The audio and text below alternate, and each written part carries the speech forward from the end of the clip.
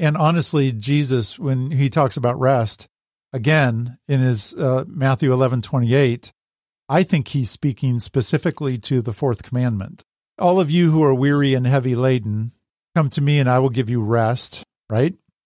And then he defines it more fully as, and I'm not talking about taking one day a week off. He's not saying, come to me and I will give you one day a week off. He is saying, come to me and I will give you a type of rest at the soul level that will then cure a lot of the other things going on in your life. This is the Bible Speaks to You podcast, episode 179. Today I'm talking with Gregory Hall. Our topic is, what is the original Sabbath day?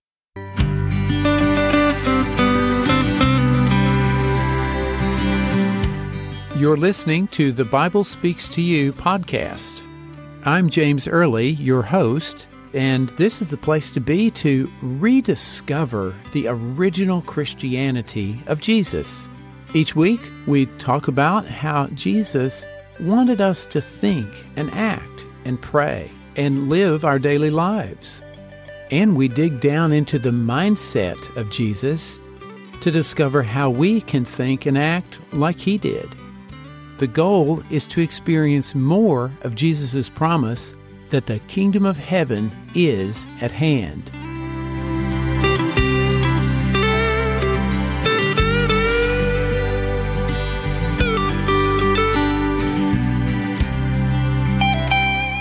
Hey there, and welcome again to another episode of the Bible Speaks to You podcast. I'm really fortunate today to have my friend Greg Hall. We're going to have a conversation today about the Sabbath and finding the rest that's talked about in the Bible. Greg, welcome to the Bible Speaks to You podcast. Thank you so much. I am so excited to be here, and I'm excited about our conversation. Great. I'm so glad you're here too. Let me tell you a little bit about Greg. Greg lives with his wife, who was his high school sweetheart, in the Pacific Northwest, and they have two sons. Greg is the host of the Rethinking Scripture podcast, and he has a website with that same name, rethinkingscripture.com. He likes to challenge his listeners and his readers to rethink what they thought they already knew about the Bible. I really like that approach because I try to do that too a little bit. He has been a host of things in his life. He's been a college athlete, a public school teacher, a real estate broker, a triathlete, a small business owner, a pastor, and he has led tours to Israel, and he's been a university professor. He has his master's in theological studies, and he has a doctorate of ministry in biblical preaching and teaching. He really has it as his goal to, among other things, to bring a fresh biblical perspective to some of life's important themes. And that's one of the things we're going to talk about today, this idea of the Sabbath and what it means to rest, really finding a deep spiritual rest in a biblical sense. He has just published his first book as of January 2023, so it's hot off the press. It's called Rethinking Rest, Why Our Approach to Sabbath Isn't Working. And we're going to talk about that in just a little bit. We just recently got acquainted. You had listened to a podcast episode of mine that came out last November called Why Does the Sabbath Still Matter Today? That was episode 160, and I'll have that link in the show notes if you want to go back and listen to it. Greg found that episode and reached out to me, and we had this wonderful conversation about the deeper meaning of what the Sabbath is and can be, and also in a broader sense, we talked about this idea of biblical rest and how important that is in our lives and what that really means. And I loved his ideas so much that I wanted to come and share that with you guys because I was so inspired by our conversation. So, Greg, if you wouldn't mind, I'd appreciate if you would share why, after you listened to my episode about the Sabbath, what was it that caught your ear and caused you to reach out and started this ball rolling? I'm so glad to get to know you, by the way. Yeah, so obviously I've just wrote a book and it came out, so I've got Sabbath on the mind and rest, biblical rest is on my mind. And so I've been looking at a lot of what other people are producing on the topic. And most often when I bring up the topic of biblical rest, like when I'm speaking to a group or I'm introducing myself to another podcaster, like in this case with you, most of the time when I say biblical rest, what comes to mind? People kind of gravitate toward some variation of that fourth commandment that we find in Exodus chapter 20, the Sabbath day commandment, the seventh day Sabbath. That's where a lot of the conversation in our evangelical world today is taking place. It's gravitating toward that one commandment. What I try and do in my book is talk about a biblical theology of rest, which just means... Wait. A biblical theology of rest. That's a really interesting phrase. What do you mean by that? Yeah, so by biblical theology, that just means you're taking a look at what the entirety of the Bible has to say on a particular topic. So people have biblical theologies on several different topics, but when I tried to write my book, I went at it from a biblical theology standpoint. In other words, I'm not just trying to figure out what Exodus chapter 20, that fourth commandment, is trying to say and how that might apply to us today. I'm looking at the topic of rest from a bigger, broader perspective, starting in Genesis, going all the way through to the book of Revelation at the end. And what does the entirety of the Bible have to say about rest? And what I found was that when we back away from that fourth commandment idea only, the Bible has a lot more to say about rest than just that one commandment that we tend to gravitate toward. In fact, the fourth commandment is just a small sliver of a bigger picture of what rest is to God and maybe what it is or could be to us as well as believers. That's really interesting. I think all too often we're probably all guilty of this, picking out one or two little scriptures and basing a whole theology on that. What I hear you saying is you've got to see the bigger picture, and I love that approach too, because it gives you a much fuller sense of what everything the Bible says about a particular topic. So you've done that with this idea of rest and Sabbath. What got you first interested in this whole idea? Yeah, so it really started back in my master's program. I got a master's in theology, and as part of that program, I was taking some just regular Bible survey courses. So they send you through the whole Bible and study each of the books. And when I got to the book of Hebrews, I noticed that in chapters 3 and 4 specifically, the author of Hebrews spent a lot of time talking about rest. And I was surprised. He went back into the Old Testament several times to illustrate what he was talking about or the points he was trying to make. And I was surprised that the author of Hebrews didn't take us back to Exodus chapter 20 in his argument about what type of rest remains for the believer in God after the cross and the resurrection had happened. That's when Hebrews was written, after those events. So right. Talked a lot about rest and tied it back to Old Testament concepts, but it was odd to me that the author in his argument was not taking us back to the fourth commandment. And that seems like where a lot of our conversations directly go. A lot of the books on experiencing Sabbath today assume that the fourth commandment is the end all. It's the crown jewel of rest. And I just wasn't seeing that in the book of Hebrews argument. So that got me interested in the topic. Yeah. So what did you find when you went back to other scriptures in the Old Testament? Yeah. So the author of Hebrews specifically takes us back to a couple different pivot points. The first place is he takes us back to the original seventh day of rest in the creation story that, creation, Genesis chapter 1. The seventh day actually goes into chapter 2. It's in verses 1 through 4 is the end of that creation account, which never made sense to me.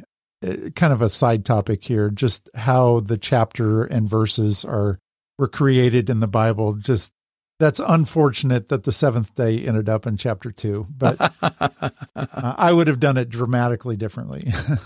Oh, yes, if we had been in charge. Yes. No, I don't want to be in charge of that either. I'm teasing. Yeah. So author of Hebrews says that a believer's rest is similar to the type of rest that God experienced on the seventh day of creation. So I found that interesting. And then the other place that Hebrews takes us back to is Psalm 95, which was off my radar at the time. Psalm 95 is a psalm of David, so it's written well after the time of Moses. David came along well after that. And David is talking through the inspiration of the Holy Spirit. That's, the author of Hebrews makes that point as well, that David is talking about a type of rest in his day that was yet still future. And so the argument in Hebrews is, if Joshua had brought that group of Israelites that came out of slavery and wandered around in the wilderness, and then the next generation entered the promised land through Joshua, that promised land is described as a land of rest. And if Joshua's bringing the people into a place of rest, if that was really what the concept was all about, David, hundreds of years later, through the inspiration of the Holy Spirit, would not have spoken of another day after that. And so the argument goes in Hebrews, so there remains something else, something beyond just those Old Testament pictures of rest that were given. And I think, the fourth commandment is a picture of rest, definitely. And it can bring clarity if understood correctly. But I think we've just put too much emphasis, and we can't agree what the fourth commandment even means. I don't know if you're familiar with all the different variations, right? Oh, no, I'm not. Is there a way to sort of synopsize it, or? Yeah, totally. Just quickly, you've got a faction within the evangelical realm that thinks we should be going back to the Old Testament understanding of the idea, which would be a Friday night to Saturday night observance, 24-hour period of time. Oh, right. I see what you mean. Yeah. And then, there's another contingency that thinks that the New Testament talks about worshiping on Sunday, the Lord's Day, as it's called.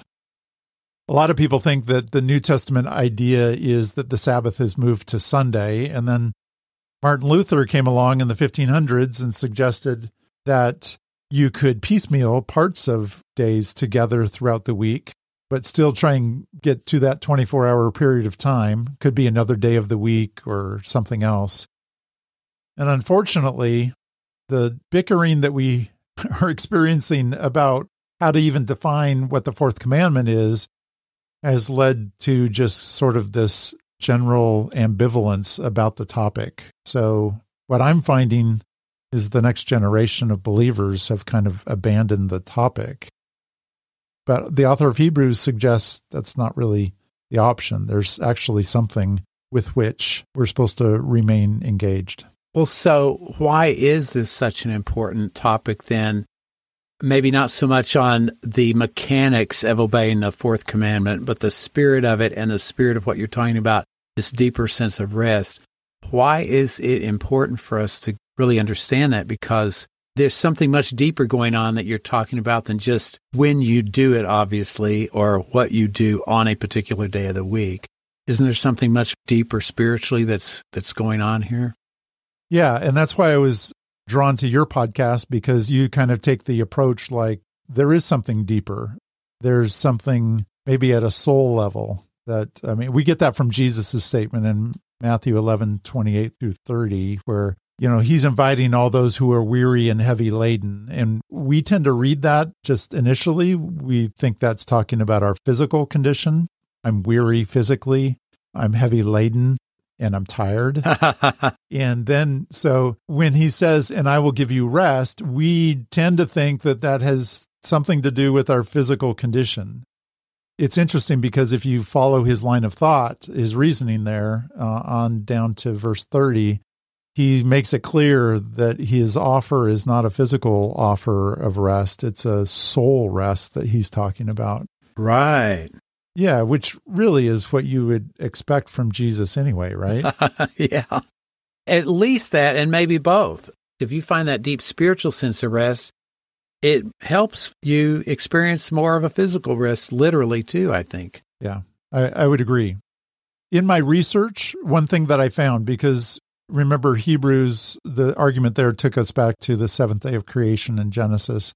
And so I started doing research, and I was introduced to the work of a theologian, an Old Testament scholar from Wheaton College. His name is John Walton, and he has written extensively on ancient Near Eastern ideas. So what he does is he goes out into the ancient Near Eastern secular world that we have a lot of writing from, and he reads all of those things as well as trying to relate them to the Bible, because the Bible was written into an ancient context. So you're talking about he's going back and finding ancient texts that were the same period. Yes. Gotcha. And there's been a ton of archaeological texts that have been unearthed in the last 150 years. And so we have a lot more material to look at today than somebody 100 years ago. Oh, wow. And so he's really spent his time looking at the secular world of the ancient Near East, which is interesting because even in the secular world, we have stories of like an ancient flood. Right. A lot of people know that there are extra biblical stories of the flood account. And not only that, but they have similarities to the way they're written to the biblical text. And that might seem a little off-putting or threatening to some people that believe in the Bible to be the truth, you know, a unique truth in the world. Part of his argument, and I think I kind of land here as well, is just because something shares some similarities with something outside the Bible doesn't mean that we're borrowing from that or that we've somehow said that there's truth other places, and so we've got to replicate that. It just means that it was written into a particular context, a culture. It would make sense that if people understood things in a certain way within a culture in a period of time, that even the Bible was written into a particular culture, and they would have written the Bible in a way that the original recipients of that text would have best understood it. So you're talking about that. That's even true of this sense of a rest or a Sabbath, or is that where you're going with this? Or well, yeah. So it's not just like ancient flood stories. There are ancient pagan stories of the creation of the cosmos, and they're very different than the biblical text because there's a pantheon of gods, and they fight for the right to be the creator of this cosmos. And the Bible shares some of the characteristics of those stories, though. The putting organization to the cosmos are similar, but the Bible's dramatically different. And it would have spoken directly to the pantheon of gods because the biblical story only talks about one God. Right. And he doesn't have to fight for the right to do the creation or the organization of the cosmos. And the interesting thing that John Walton found in looking at these extra biblical sources, in some of them, at the end of the process, the pagan god will build a temple. He'll place his image within the temple, usually a statue. And then it says that the pagan god rests. And that's really interesting because that's the same format that's used in the biblical story. The god at the end of the process rests. And in the ancient Near East, what he found was rest was not having to do with inactivity, taking a day off from work. Resting was the way that they described the beginning of their rule. Oh, wait, now expand on that. That's really interesting. What he found was that these pagan gods in these stories would create an order, a function and order for the cosmos, how that particular pagan god thought the universe should work. Very different from the biblical organization, right? But at the end, that pagan god would then begin ruling over the cosmos using the rules that were set up in the first part of the story. And that rule, when he sat down on his throne, in other words, he began his rest. It was full of activity, because ruling is full of activity, but it's described in an ancient Near Eastern context as rest. Modern day example, for instance, let's talk about the President of the United States. President gets elected, builds a cabinet around that position, right, surrounds himself or herself with other people and that are going to help in the process. But then Inauguration Day comes and the ruling starts, sits down in the Oval Office, in other words. In an ancient Near Eastern context, that Inauguration Day and sitting down in the Oval Office and beginning the function of being a president, ruling in that role, that could be described as resting, even though the president's very busy. Interesting, isn't it? I mean, it gives a different sense of the word rest. I've always I don't have all this theological background that you do, but I've always kind of felt like, well, first of all, I couldn't imagine God getting tired. Right. To me, the resting was a sense of when something rests, it remains, it's there. And it's kind of a little bit what you're saying is it was all complete. And that's what the Bible says, that all creation was complete. And I just felt like he was sort of rejoicing in it. But again, that's the kind of the beginning of now, okay, it's all set up. Now here we go. Yeah. And that's a typical way. If you view that seventh day of creation as God actually taking a day off from all work, then that's the way you probably are understanding that concept, is that he is taking a day to just rejoice in the work that he had just done. And in so doing, people say that he's modeling for us what we should do in our Sabbath. We should take one day a week off and look back at what we've been able to do under God's rule and authority, right? The other 6 days of the week, that we rest in that way. The problem is that's our understanding. That's the way we've tried to fix it, because we think it's all about physical rest.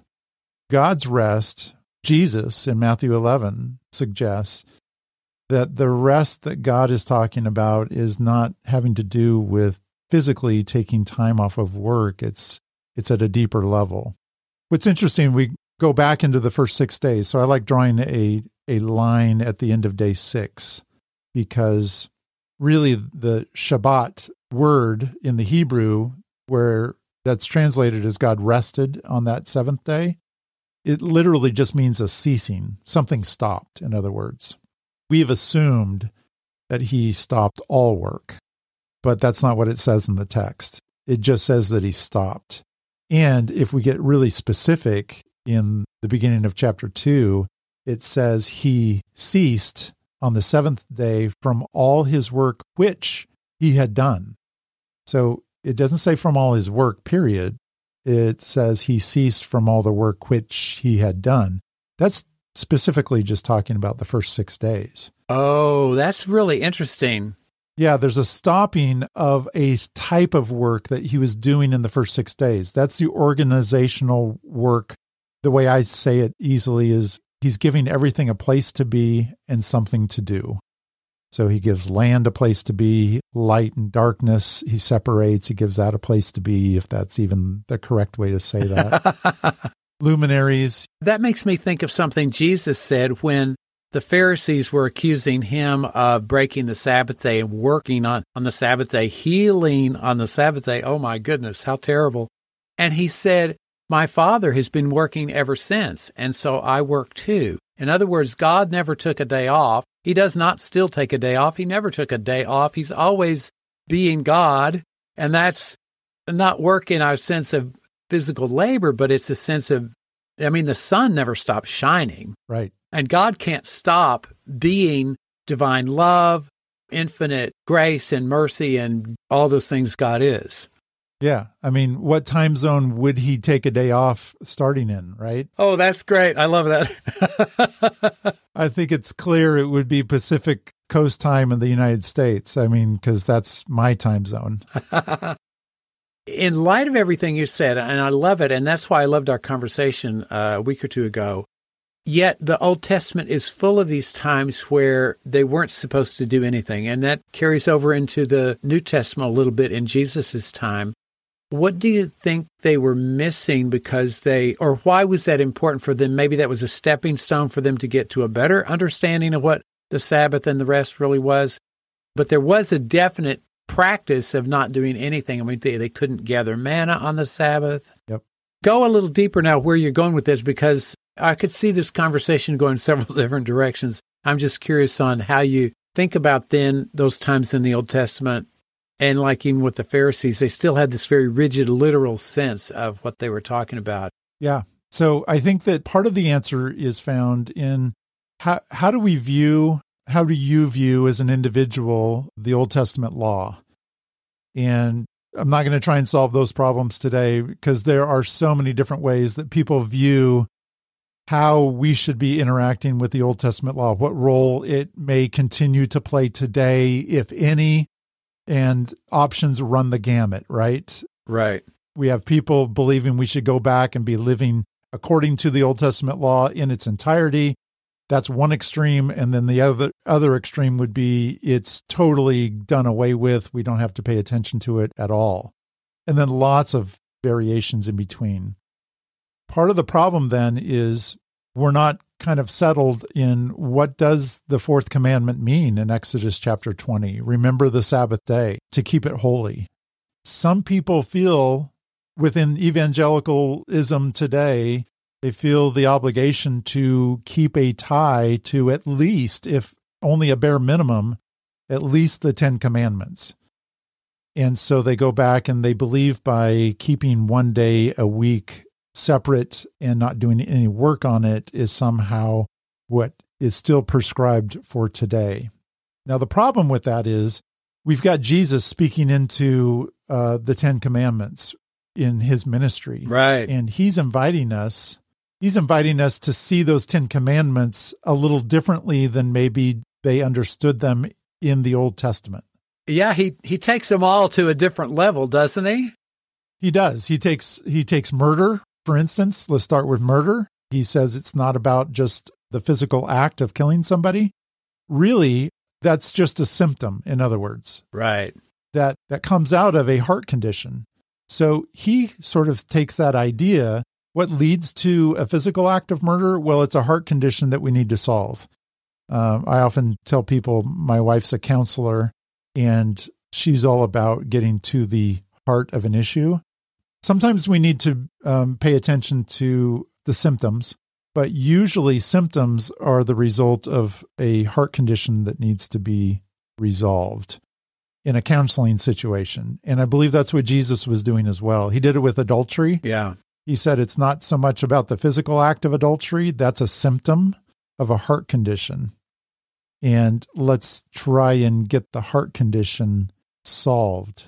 Let me interrupt here I'm going to go chase a tiny little rabbit here. Yeah.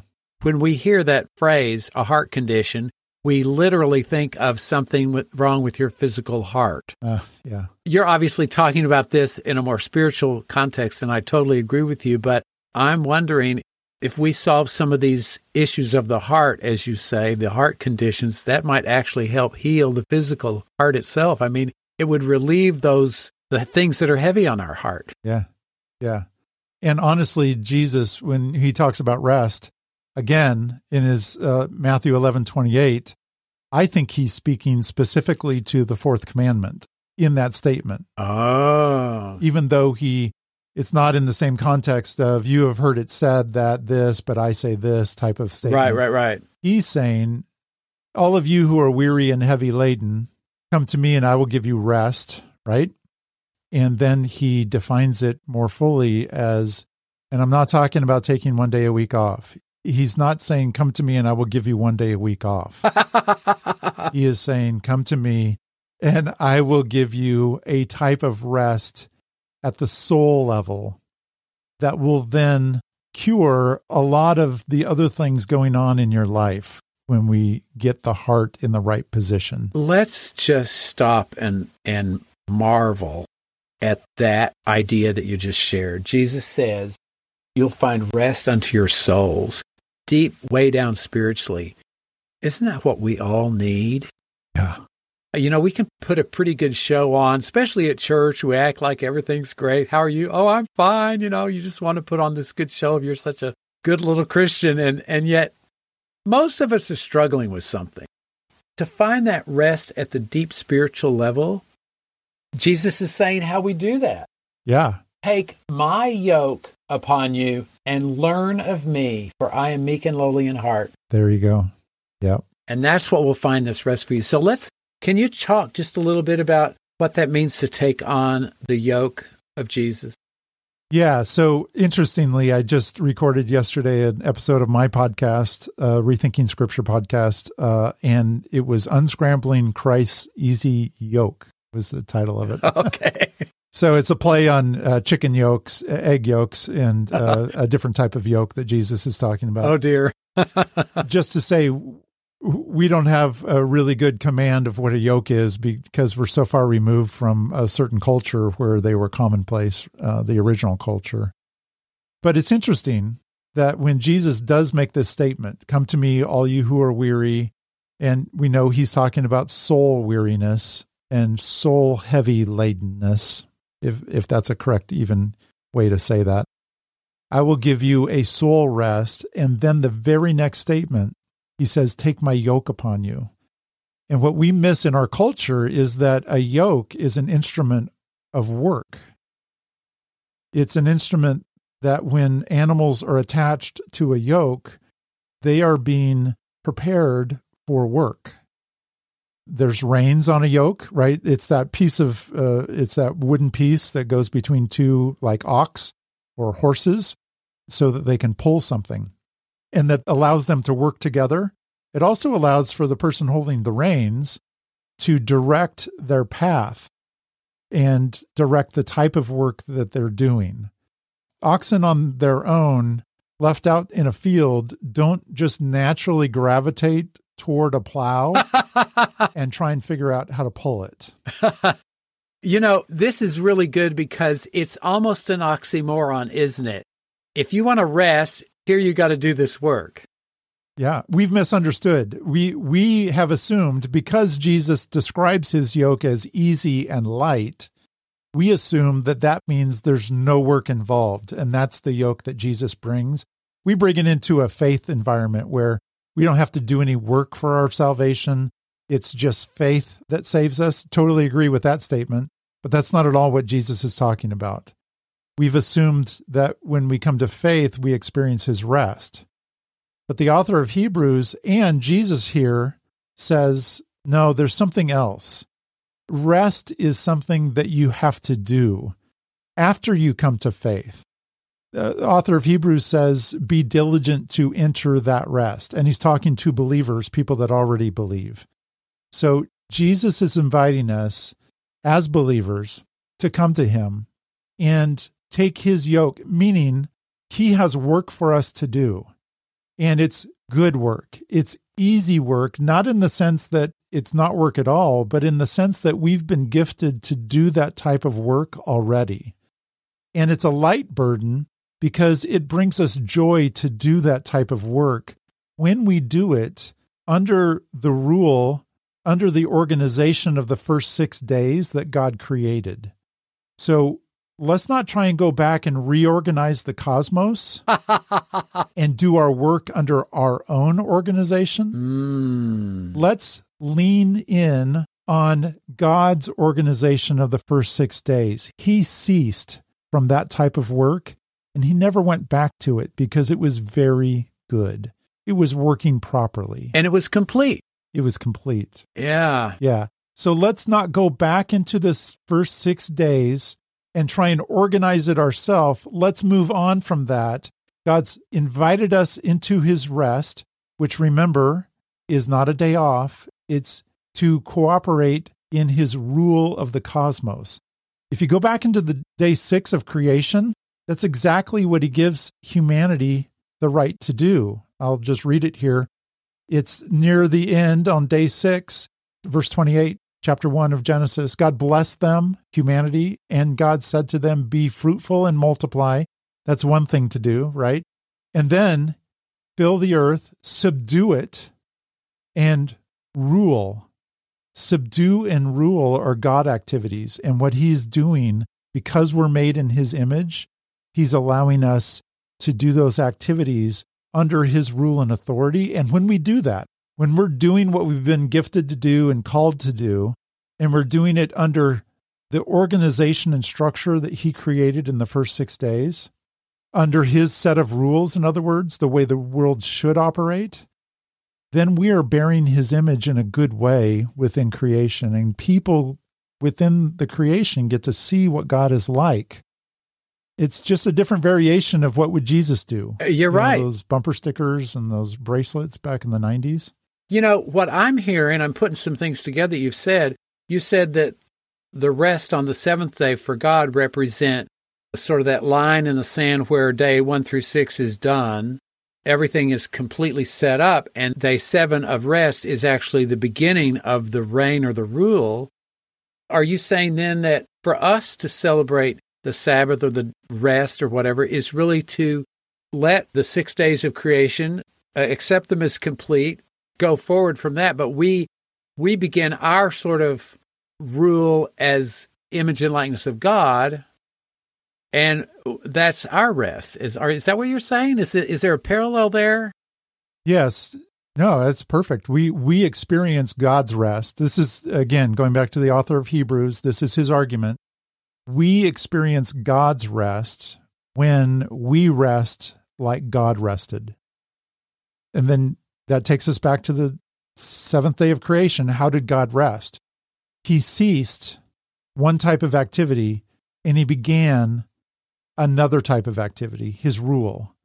And so we experience God's rest when we rule with him. Wow. And don't go back and try and recreate a new function and order for the cosmos.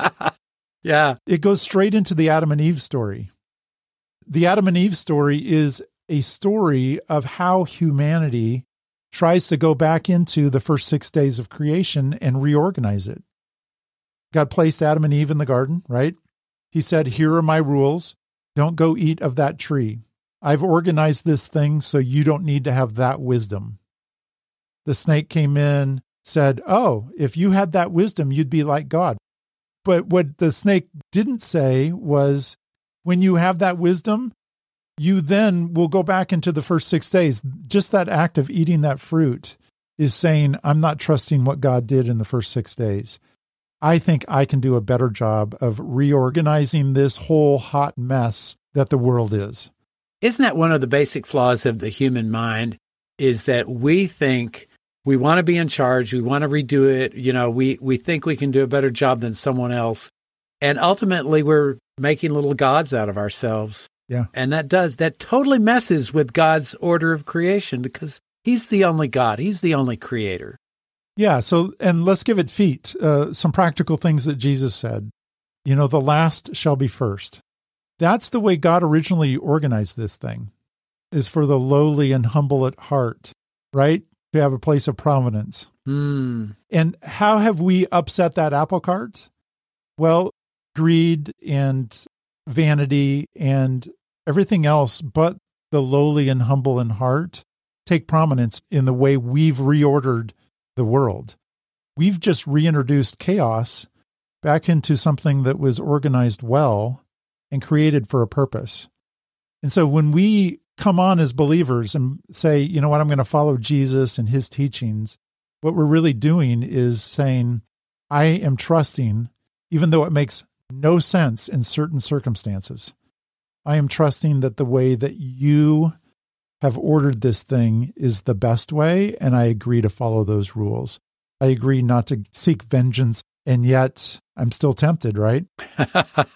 When something happens to me where I'm offended, or somebody happened just today on social media for me, somebody misunderstood something I said and went a different direction with it that I wasn't intending, and I wanted to lash back out, and I wanted to correct it in my way, and just this gentle, humble at heart voice came out of the side of my head thinking, you know what, there's probably something else going on here. Let's just listen and try and get to a soul condition. Something else is going on. Yeah. And turns out, that was it. That's beautiful. I think it's important here. Let's talk a little bit about how to make these ideas practical, because this all sounds great, but how does this play out in our daily lives? I kind of feel like the Sabbath, this rest you're talking about, is more of an attitude or a mindset that is rejoicing in the completeness of God's creation. And it could be, if we were that aware of it, a moment-by-moment awareness of God's fullness, God's completeness, the completeness of his creation, and our, as you said, as his image and likeness, ruling, what does it say in Genesis, subduing and having dominion or ruling. That should be an everyday thing, shouldn't it? Yeah, in fact, that's where the argument in Hebrews goes. That's why I love this 2 chapters in Hebrews. They're so deep, and it's not like it's a brief mention.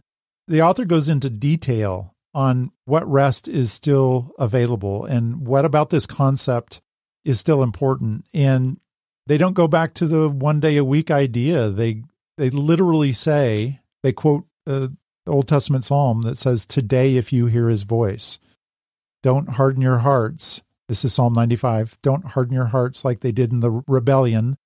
Those people coming out of Egypt hardened their hearts and missed out on a rest opportunity that God was providing for them. That doesn't mean that God abandoned them. God was with them the whole 40 years in the wilderness. Right. Their relationship with God was dramatically different, though, than it could have been. Oh, wow. And that's what the author of Hebrews is saying. It's if you choose believer, okay, we're not talking about non-believers. Author of Hebrews is writing to believers, the whole book.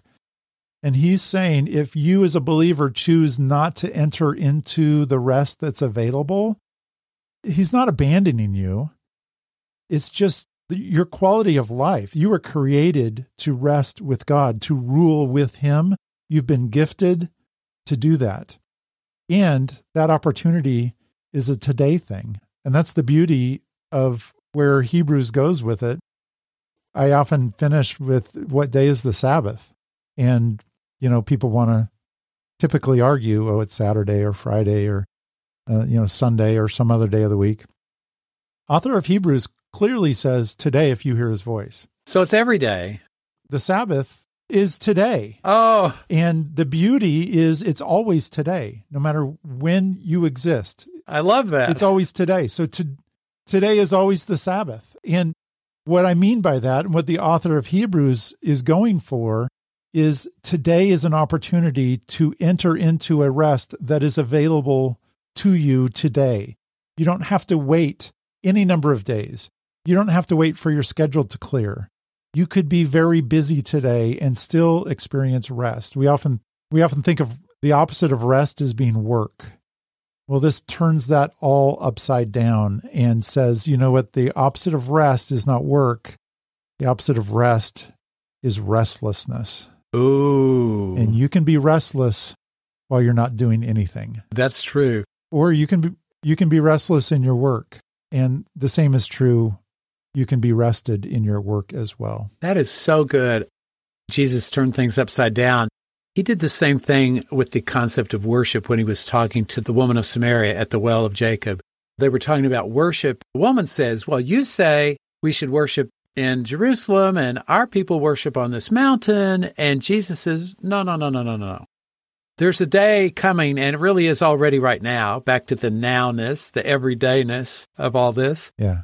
That the true worshipers will worship the Father in spirit and in truth. And it's not about a place. It's not about a time or a ceremony or a ritual. It's a completely spiritual experience between you and God, and maybe shared with other people, but it doesn't have to be. He went to that soul definition, just like he did with rest. And just like you said in Hebrews, that helps me understand. Jesus was always interested, as you said, in the spiritual depth of an issue. According to the rules of the Pharisees of his day, he was breaking the Sabbath when his disciples went and picked grain, or he was healing, or he told someone that he healed, take up your bed and walk. They had trouble with that. I want to ask you, why do you think it is that we have, and it's been in cycles probably in more or less at different times throughout history, but certainly in the Old Testament, and even my dad, when he was a kid, he wasn't allowed to go to the movies. They couldn't play cards on Sunday. They could do all these things they couldn't do on Sunday. Like you just sat around in your Sunday clothes all afternoon. So what do you think it is that makes people turn to that approach to Sabbath and think they're doing it right when they've kind of missed the spirit? They've made it into a ritual as opposed to a spiritual observation. Why do we do that? Yeah, I think we come by most of our biblical mistakes honestly. So let's just throw ourselves in with everybody else where we've misunderstood things and with good intentions are trying to worship correctly the way we think God would have us worship. And I think it stems back to a misreading of that Sabbath commandment in Exodus 20. Number one, we're confused about what role the Old Testament law should have. And that's a larger conversation, bigger than today. But if we just look at that one commandment, let me give you possibly a different way to understand it, different than the way most people read it. Okay. So I'm in Exodus chapter 20, verses 8 through 11 is where we find it. It's the longest of the 10 commandments as far as word count goes. And interestingly enough, it's broken into 4 verses. The way they wrote in an ancient context had symmetry to it. It's called chiastic structure. Basically what that means is they would introduce an idea and then they would recap that idea at the end. Their argument would work towards a middle, and that middle thing was the most important part of their message. So when we have 4 verses, the first and the last verse are in parallel structure, meaning they're talking about the same thing. The middle 2 verses of this commandment then are the main point of what the commandment is. So as we look at it, though, it says in verse 8, remember the Sabbath day to keep it holy. And when we read that, we assume that when it says Sabbath day there, we assume that they're talking about what comes next, the description of the observance of a seventh-day Sabbath. So we think the commandment is to remember the seventh day of every week, to try and keep that holy. But that's not what the author is doing. Oh. Verse 8 is in parallel to verse 11. Verse 11 further defines what verse 8 says. So when it says remember the Sabbath day, that's literally the ceasing day. Remember the ceasing day when things stopped. We're trying to keep that day holy. Verse 11 further defines it. For in 6 days the Lord made the heavens and the earth, the sea and all that was in them, and he ceased on the seventh day. Therefore the Lord blessed the ceasing day, the Sabbath day, and made it holy. To remember the Sabbath day is not about remembering the seventh day of every week. We've misunderstood that. The whole purpose of taking a day off every week, the fourth commandment, was to remember the original ceasing day. That's day 7 of the creation of the cosmos, where God ceased. We are to remember that day because that is a line in the sand that we're not supposed to cross. We're not supposed to go back into the first 6 days. How are we going to do it? Well, in a shadowy sense in the Old Testament, they said, don't do any work 1 day a week. And by doing that, hopefully you can remember the original ceasing day. It's all about the original day. It's not about what we think the Sabbath is. Oh, that's beautiful. That makes sense with what Jesus said, his offer of rest, right? It's not about 1 day a week. It's about a deeper condition of rest. Right.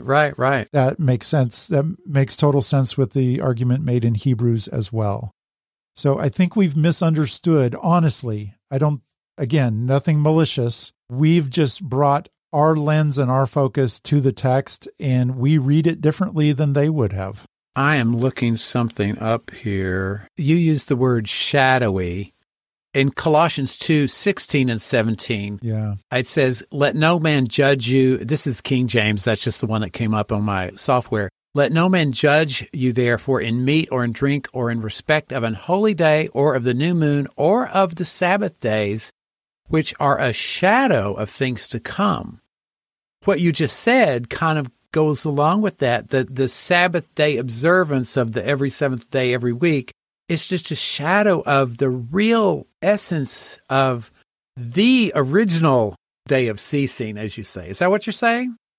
Yeah, totally. And I would add to, not that I'm adding to Scripture, but add to the thought of Colossians 2:16 and 17. Not only the Sabbath days that we find in the Old Testament law are not just a mere shadow of what is to come, but they're a reminder. They were intended to be a reminder of what was once the case. So we've got bookends for this idea of Sabbath. It was restful in the beginning, before humanity went his own way and was expelled from the garden, right? And it will be at the end. That's what Colossians is saying. There is a Sabbath rest to come that the law foreshadows. But it's the bookends where the real rest is. And in the middle, we're just looking at shadows, which are representations of that rest. Right. But it's not the substance. And it clearly says in Colossians at the end of that, the substance of this idea is Christ. Right. He is the one with theological substance when it comes to rest. And that makes sense because he claimed to be Lord of this idea. Yeah, he said, I'm the Lord of the Sabbath. He's not saying I'm Lord one day a week, is he? Yeah, you're right. I mean, that's ludicrous. Nobody would claim that. No, of course not. So let's go there just a minute. He also said, God made the Sabbath for man, not man for the Sabbath. Yeah, and again, you could substitute ceasing. God created the ceasing for man. Well, what ceasing are they talking about? We're not talking about one day a week. We're talking about the original ceasing. Oh my gosh, that puts so much more power behind this idea. Yeah. God ceased for man's benefit. Wow. In other words, he completed the first 6 days of activity so that we wouldn't have to. Oh my gosh. Man wasn't created to cease. We weren't created to go back into that type of work. That's what we try and do, unfortunately. Yeah. And part of the curses to Adam and Eve, humanity's representatives, were you're going to do the same things that you do here in the garden. You're going to go out there, though, in a land that is cursed, and it's going to be painful. And we like to think that is physical pain. Like it talks about labor for a woman and physical work for a man. And we think that they're talking about those things will have physical pain involved with them. And that's true, but that's not really the deeper issue of pain that we experience. Our work, whether it be giving birth by a woman or physical work that we do, it's painful because we're not equipped to give function and order to the universe. And that's the land in which we're trying to do it in. We're trying to create all this stuff. And it's painful because we've got to protect whatever cosmos we create from everybody else that's trying to create their own. Oh my gosh, we could really dive into this a little bit. The thought that comes to me is that when we make today the day of ceasing, when we embrace this idea that you've been talking about, we aren't in that cursed land. If we can dwell in the land of God's rest, God's ceasing, where we rule with Him, it begins to dissolve this curse, this pain, whatever, the burden, because then those things then the work becomes a rest, becomes a joy, because you're doing what God has called you to do, what you were talking about earlier. Yeah. So when Adam and Eve took the fruit, right, and were expelled from the garden, they were expelled from their place of rest. They were then going out into a world that was unsettled. It was a world of chaos. But what God gives us the opportunity to do is He has gifted us in certain ways to bring His function and order to that chaotic situation. That could be an interpersonal relationship that you have with somebody else, a chaos that they're experiencing in their life. It could be a company that you exist within, to bring a function and order to that situation and bring God's image into and display who God is and His function and order to the world. It's really a unique opportunity that assumes that we understand God's function and order. And that really takes a bunch of study.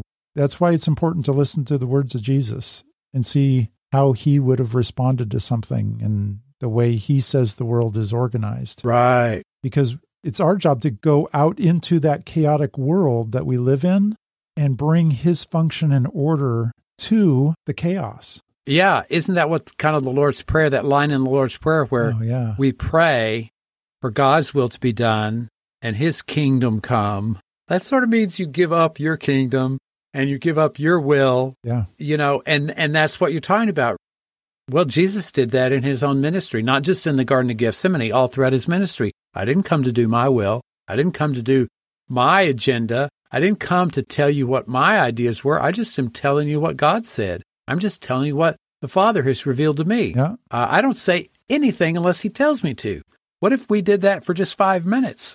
Yeah, I speak only what the Father has told me. I'd say only what the Father has revealed to me, and I'm here to reveal the Father to you. Yeah. And in a lesser sense, we have the same role. Jesus, in his humanity, was doing the thing that we are called to do. It's bring the image of God to a chaos in the world that doesn't understand him. When we do that well, we give the world a picture of who God is, like they would never understand otherwise. I think that's what Jesus must have meant when he said, let your light shine before men, that they may see your good works and glorify God. You're not doing it for your own glory, but let your light shine. Let people see this Sabbath, this day of rest, shine out from your heart. And that's a better testimony than almost anything else. Yeah, take my yoke upon you. What Jesus is offering is for us willingly to have him give us direction. We willingly put his yoke on. It's not forced upon us. Even as believers, it's not forced upon us. Believe that or not. He is saying, come to me, allow me to place my yoke upon you with your permission. And when you do, I'm going to lead you to exactly where I've gifted you to be. I'm going to take you places that you wouldn't go normally on your own. And that's great because you've got some other interests at times in your life, and I'm going to correct you when you get off course. I'm going to pull on the reins, and I'm going to lead you to where you're going to be the most effective display of my image here in the world. I've got a plan for you. When we had our previous conversation, we were talking about this yoke image, and you mentioned that it's like Jesus is there in the yoke with us, guiding our step, pacing according to how we can manage, but also sort of encouraging our pace. But he's also got the reins and he's directing the whole thing. So I love that sort of, it's a double image, really. It's good because we're not doing it alone. Christ, the presence of Christ in our lives, does pull up beside us, does help us take the next step. And it also pulls the reins, or all those images of it's for our spiritual well-being, our spiritual progress, fulfilling the calling that God's put on our lives that you were talking about. We could go on and on about this. I want you to tell my listeners a little bit about your book, probably some of the same ideas we've talked about here, but tell us if there's something else about it you'd like to share, and also what's the best way for folks to find your book. Yeah, so books available pretty much anywhere online. Amazon's the easiest place to go, Barnes & Noble, christianbook.com, all of those places. My website's also going to come up, rethinkingrest.com. The important thing that I want to let people know is I've created this. I was a pastor when I started writing this book. I created it. It was birthed out of a 7-week class that I did at my church. And it has a full Bible study curriculum online that's totally free. So if you are interested in the topic, maybe something we've said today has sparked some interest, you can get the book and check it out. Again, you're going to be taken from Genesis all the way through to Revelation on the topic of biblical rest. And I'm going to be asking you to do just what the title says. You're going to be doing some rethinking, which is kind of uncomfortable for some people. But if that rings true in any fashion, there's a whole slew of further resources that are available right there online. I've got QR codes in the book that you can scan with your phone. It takes you right to the Bible study. Well, I'll have links to Amazon. I'll have links to your website and to your podcast. I love the idea of getting us to rethink. We need to take a fresh, out-of-the-box approach sometimes to leave our preconceptions at the door, because it colors what we see. Yeah. I think we come by our mistakes honestly. Not trying to be accusing, my whole master's program and doctoral program that I went through, I can't tell you the amount of times I was like, you've got to be kidding me. I have camped on that so long in the wrong spot, and I'm so embarrassed. And that's a good process to go through when God begins to speak to you through his word. I think that's so important because I feel the Holy Spirit is moving on the waters in a much bigger way than people talk about. Because I talk to people in lots of different churches, from conservative to more liberal to all these different things, and there's something going on. The Holy Spirit is putting some fresh air. The wind of the Holy Spirit is blowing some fresh breeze. It's so encouraging to see, and I think your book is part of that. I've talked to so many people who there's this freshness of God revealing things. It's like, yes. Yeah. No, it's exciting to be a part of it and to be able to see if my book is in that context. I would be honored to have that be the case. Yeah. Greg, I want to honor you for your willingness to take a fresh look at these things. And I want to honor your spiritual curiosity to sort of keep chasing down the rabbit holes until you sort of are piecing a few things together. And I'm sure that process is not over, but that's a beautiful quality. And I just want to honor that. I have 3 final questions that I ask all my guests, and then we're going to wrap up. The first question is, if you could talk to any Bible character other than Jesus, who would it be, and what would you ask them? Wow, this is good, though. Another Bible character. I'm going to, here's where I would go. I would want to talk to Rahab. Oh, that's a good one. Okay. The reason I say that is because other than like Mary in the New Testament, Rahab is mentioned as a great woman of faith more than any other character. Old Testament character for sure, woman character. She does not fit in any of our boxes that we would consider a good church woman today, right? Oh, I appreciate you saying that. Yeah, totally. Yeah. So what would you ask her? So I would just, I think, how did you land while inside the walls of Jericho in the profession that you were in, without going into detail? How did you land with spies in your house? What was it? And I think what I would hear, I think she was a believer. We get the sense that she was a believer well before those spies came in. She had heard the stories of what the God of Israel had done, and there was a fear there in the walls of Jericho within the city, but I think it may have sparked a faith in her, and just in an unlikely scenario. If faith can be sparked in that type of a scenario environment, oh, right, God can work anywhere. Any environment I would step into today with any type of characters in it, I've got to be willing to acknowledge that God's probably already at work in those environs, and he's just inviting me into his work. Yeah, well, that kind of goes in with this whole idea of Sabbath. We don't have to recreate the first 6 days. God's already doing it in ways that we can't see. Here's the second question. Is there any Bible character that you especially identify with? I would love to think that I was one of the lesser known disciples. One of those guys that we're not quite sure what his name was or where he lived. I'm not one of the famous guys. I'm not the guy that was invited in, at the healings when only 3 of them were invited. But I was definitely there most of the time. Maybe when they cast lots in Acts and they had 2 to pick from, who were those 2? Do you remember? It was Matthias and I've forgotten. Yeah, I was the other guy. I wasn't Matthias. I was the other guy. Oh, the one that didn't get picked? Yeah, that was me. But he had been with Jesus the whole time. That's right. Unassuming, in the background, got the credentials maybe, but not well known. That's me. Yeah. Actually, his name, I just looked up, it's Joseph called Barsabbas. Yeah, so I'm a guy that has hung close, and I'd like to see what Jesus is doing. I think I would have been that type of character. Good. Well, I think you're that type of a guy now, too, hanging close to Jesus. So here's the third question. As you know from listening to my podcast, it's all about getting back to the original Christianity of Jesus, trying to get off of all these things we've added in the last 2,000 years. How would you describe Jesus' original message of how he wanted us to live our lives? Well, let's just stay on topic because it's where my mind is. Okay. His offer of rest, I think it's an all-encompassing offer to believers. And I think in so doing, he's also offering humanity this offer of rest.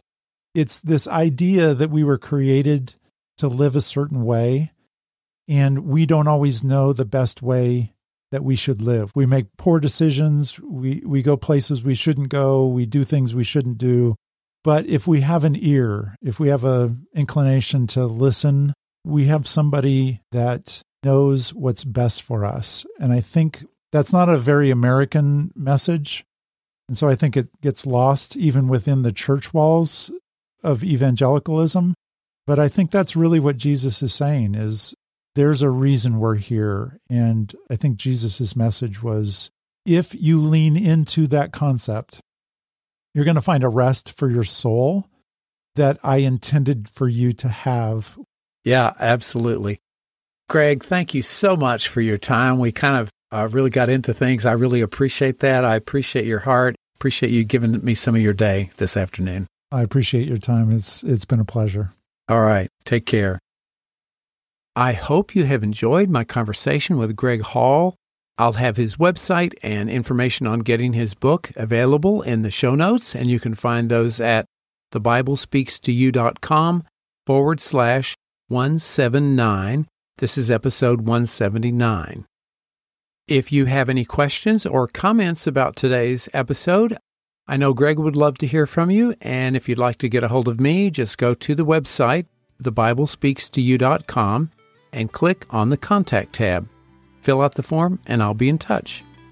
And if you haven't subscribed yet to the podcast on my website, while you're there, just click on the Subscribe tab, fill out the form, and you're all set.